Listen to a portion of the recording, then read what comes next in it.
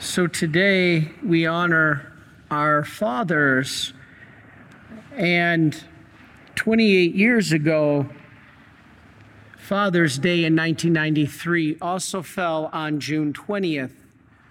Today is June 20th, 1993, or today is June 20th, 2021, and it's the anniversary of 28 years ago of a day that is forever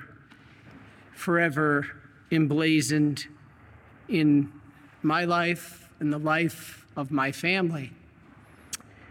28 years ago this day, my father, on Father's Day, went home from a family picnic that we were having to see his mom, who did not show up at the picnic because she wasn't feeling well, and discovered her in her home in a pool of blood that she had taken her own life. And I can't even imagine, as a father, on Father's Day, finding your mother in that state. I sometimes thank God that I wasn't there, but then many times I say I should have been there. We always look back and we always look at the shoulda, coulda, wouldas. I should have done that. I would have done this if I could have. Especially when it comes to suicides.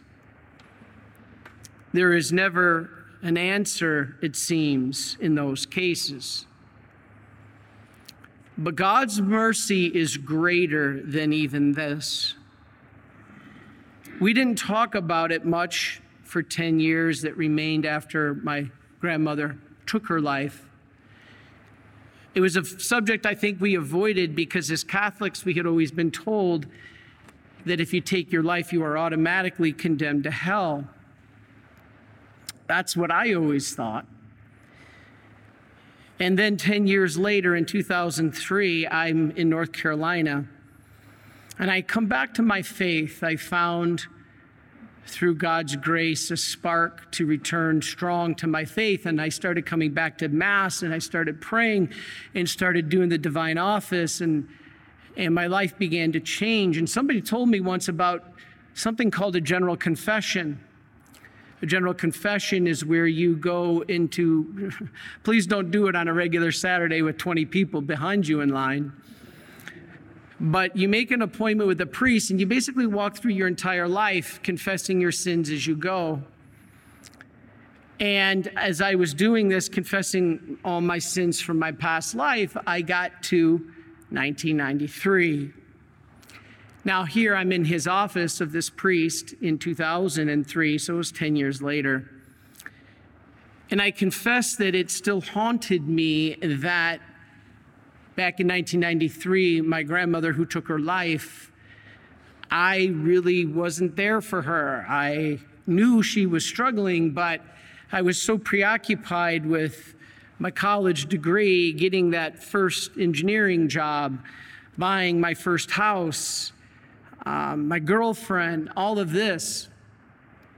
And I remember when my grandma took her life, I don't even remember praying for her. We were I was, not the rest of the family, I was more concerned with our reputation, that I didn't want the news to get out that my grandma had committed suicide. And so 10 years later, this all weighed very heavy. And I told the priest about it, and he said a couple things of encouragement. And then I said something to the effect that now her soul is lost because she took her life. And he said, "Why do you say that?" I said, "Well, Father, you're a priest. You should know this. The church teaches that a soul that takes its life is lost."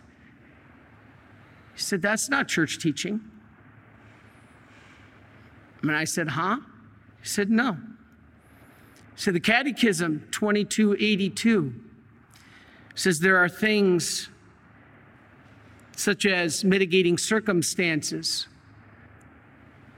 mental illness, great depression, anxiety, grave fear, suffering. My grandma had suffered greatly that may reduce the culpability or eliminate the culpability of one who takes their own life. And he made it very clear, though, suicide is never the answer. Please, if you are struggling in any way with these thoughts, please, we beg you, it is never the answer, ever. So the priest said, however, this has happened, remember that sometimes a soul doesn't have free will. In order for a soul to be, or a sin to be completely mortal, the person has to have full free will. They have to choose it and want to do it.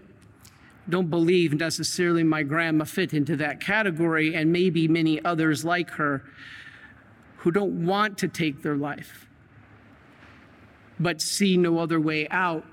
Mark Massery, our precious employee at the Marian Helper Center, who took his life just a few months ago, comes to mind. So I'm there with this priest, and he says, go home tonight and pray the chaplet of divine mercy for the salvation of the soul of your grandmother. First question I had is, what's the chaplet of divine mercy? I had never heard of it. And he said, go home, pray this prayer. This is a very powerful prayer.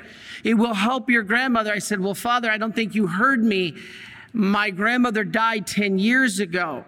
She's been judged. She's either in heaven, I hope, or hell, I hope not. But I can't change that now. And then I realized, oh, you must be talking about purgatory. You must be talking about make some prayers for her to be released from purgatory if she even made it. And he said, no. Pray the chaplet for her salvation. It may make a difference. And you as her grandson have that in your ability, in your power as a loved one. I was baffled. I said, Father, I don't understand. And he said, listen, God is outside of time. There is no time for God. There is no past for God. There is no future for God. Everything for God is one big eternal present moment. Everything is present before God at one instant. If this is the beginning of the world, Adam and Eve, and this is the end of the world, God sees it all at one moment. So your grandmother did not commit suicide 10 years ago to God. It's all present right now, as well as you being here at this moment. It's all at the same instant for God. This is why at the Mass we are at Calvary, and we are there as Christ is paying our debt for sin. We're not reenacting it. You're there at Calvary. Everything in eternity is outside of time. This baffled me, and he said, listen, it's documented. Padre Pio, this is documented by the Franciscans, was once at a doctor, and the doctor was giving him a physical evaluation, and the doctor noticed Padre Pio was praying, and the doctor said, what are you praying for? And Padre Pio says, I'm praying for the conversion and the happy death, get this, of my grandfather. And the doctor said, well, I knew your grandfather. He died over 20 years ago. And Padre Pio said, I know, but God knew 20 years ago that I would be here tonight and I would make this prayer, and God will give the graces of this prayer to my grandfather at the moment of his death so that he'll accept those graces and have a happy death and conversion. I'm sitting there in awe and absolutely baffled. He said, listen, Chris, God is so loving and so merciful that even someone who takes their own life, that sin, as great as it is not greater than the mercy of God. The only sin outside the mercy of God is not asking for God's mercy. And I said, well, there you go, Father. Grandma didn't have time to ask for God's mercy. Isn't this the reason the church always taught that a suicide was condemnable or to be condemned because there's no time to repent. I said, Father, my grandma took her life. She pulled the trigger of a handgun. There was no time to repent. He looked at me and he says, you don't think in the time it took a bullet to travel 3 inches that God can't work a miracle?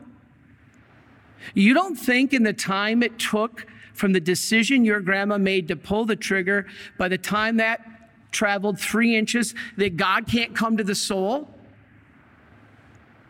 I said, I never thought about that. He says, here's the diary of St. Faustina. I said, Saint who? Never heard of her. Diary of St. Faustina. And St. Faustina says in Diary 1486 that Jesus comes to the soul 3 times at the moment of death and gives the soul the opportunity to repent. I said, I never heard this. He says, you need to read about St. Faustina and her diary. The only diary I ever heard of was a diary of Anne Frank. And now he's telling me about some diary of St. Faustina. He said, listen, God gives the opportunity, and the Catechism confirms this. Because I thought, well, maybe this is just some crazy private revelation thing. Because, many Catholics reject all private revelation. And he says it's in the Catechism, 2283, the next paragraph. And he pulls it out and he says, we should not despair of the salvation of one who has taken their own life. In ways known to God alone, he can provide them the opportunity for repentance.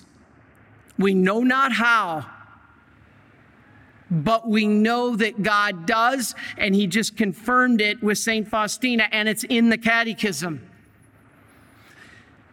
I was blown away.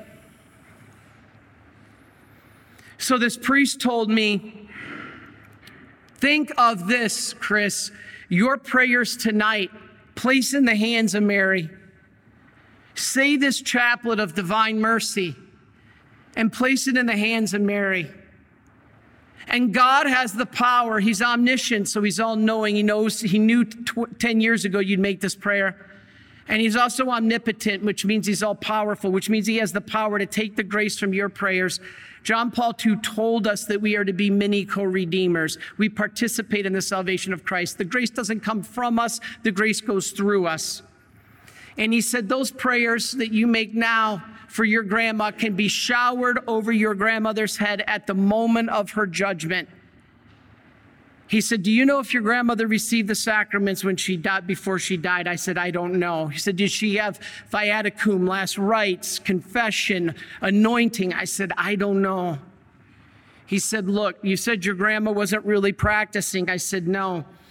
And you see this image of divine mercy behind me. This image of divine mercy, if Brother Ben can show it, is like Jesus coming to every soul at that moment of our death. In a way, my grandmother turned her back on Jesus coming to her because she was not practicing her faith, to at least, I don't know, maybe she was in her heart. That's why we can never judge a person. Sins can only be objectively grave. We don't know what's mortal or not because we don't know the state of their heart. But he said, if your grandma has turned her back on God, your prayers tonight poured over her soul, even though it was 10 years ago, could be enough grace for her to turn around and say yes to God when ordinarily she may not have been able to. Your prayers are needed. Again, the grace doesn't come from you, it goes through you. The grace is from God. And he explained to me that Mary at Fatima said, thousands of souls go to hell because there's nobody to pray for them. What it means is these are the souls that didn't actively seek God in their life, but they can still be saved through us if we pray for them and that grace is given to them and they accept it. I can't accept it for Grandma. I can't say, Grandma, be quiet. God, she says yes. I can't do that. Grandma has to say yes, but I believe fully that she did. And I was given this prayer card. And this priest told me, he says, it's like this veil that your prayers, like if grandma has a veil that she can't see Jesus, because when Jesus comes, she may not recognize him. Paragraph 1486, as I said in the diary, Jesus says, I come to every soul 3 times. If they reject me, I leave, but I'll come back a second time. If they reject me, I will leave and I'll come back a third time. If they reject me, then the soul's lost. But what happens during that time is your prayers, even from 10, 20, 50 years in the future, poured on them, may help to remove that veil so that they can see God for who he is. And then maybe, just maybe, enough grace to say yes to God when ordinarily they may not have. This changed my life. This priest handed me a prayer card with this picture of the Divine Mercy on the front of it, and on the back of it was how to pray the Chaplet of Divine Mercy. That prayer card on how to pray the Chaplet of Divine Mercy was given to me, and I looked at it and I read it and I said, Father, I don't know, but I got to dedicate my life to spreading this message. I had never had anything affected me more at a single moment in my life as I did that. And I said, Father, I don't know how, but I got to spend the rest of my life spreading this message. Now, I had no idea God was going to make me a priest. But I took that prayer card. I still have it. And that prayer card was printed at the Association of Marian Helpers in Stockbridge, Massachusetts. Guess who now is the director of the Association of Marian Helpers in Stockbridge, Massachusetts? I am. Funny how God works, huh?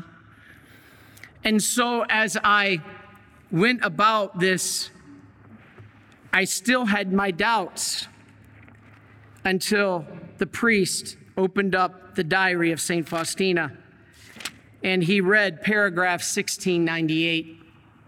It's not long, but it's life-changing.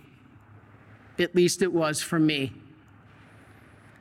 Paragraph 1698, the priest said, God's mercy, this is the words of St. Faustina, God's mercy sometimes touches the sinner at the last moment in a wondrous and mysterious way. Obviously, it seems as if everything were lost, as it did with my grandma. But it is not so. The soul, illuminated by a ray of God's powerful final grace, turns to God in the last moment. This is what he described to me that grandma might do. That turns to God in the last moment with such a power of love that in an instant it receives from God forgiveness of all sin and punishment. And he said, Chris, this is where your prayers come in. While outwardly it shows no sign either of repentance or of contrition, because souls at that age no longer react to external things. Oh, how beyond comprehension is God's mercy. Although a person is at the point of death, the merciful God gives the soul that interior vivid moment so that if the soul is willing, it has the possibility of returning to God. I looked and I said, you've got to be kidding me. We have a God so merciful, so loving, that he'll allow a knucklehead like me who didn't even pray for my grandma 10 years earlier to now pray for her and maybe aid her and assist her in salvation. I couldn't believe it. So I'll finish with this. The devil will always get into any mess, into any plan. And so after all this, my life started to change. I started going back to faith. 3 years later, I came to the Marian Fathers. I had discerned that maybe God was calling me after 3 years of discernment to the priesthood. And I came to the Marian Fathers. I went through postulant year, novitiate year, my first year of vows, and then I still was struggling. I was struggling because there was a young lady very close to me in North Carolina who I was planning to marry, and I had broken everything off to become a priest. And one morning I would wake up and I was sure that I was to be a priest. The next morning I would wake up, I was sure I was to marry Gina. And the next morning I was sure I was to be a priest. The next morning I was sure I was to marry Gina. It was torture. So I left. I left the Marian Fathers, and I came, and God made it very clear when I was down there that it was his will for me to be a Marian. Trusting in him, I came back, but I still wasn't sure. This was torture. And all of a sudden, I am at a parish, and I was doing some talks. I did talks as a brother before I was even a priest, and then as a priest. And I was in Silver Spring, Maryland, at a parish there, and I was going to do a talk. And I said, I'm not going to do this talk about my grandmother tonight because I don't really know if it's true. I was having doubts. The evil one was having doubts, was giving me doubts.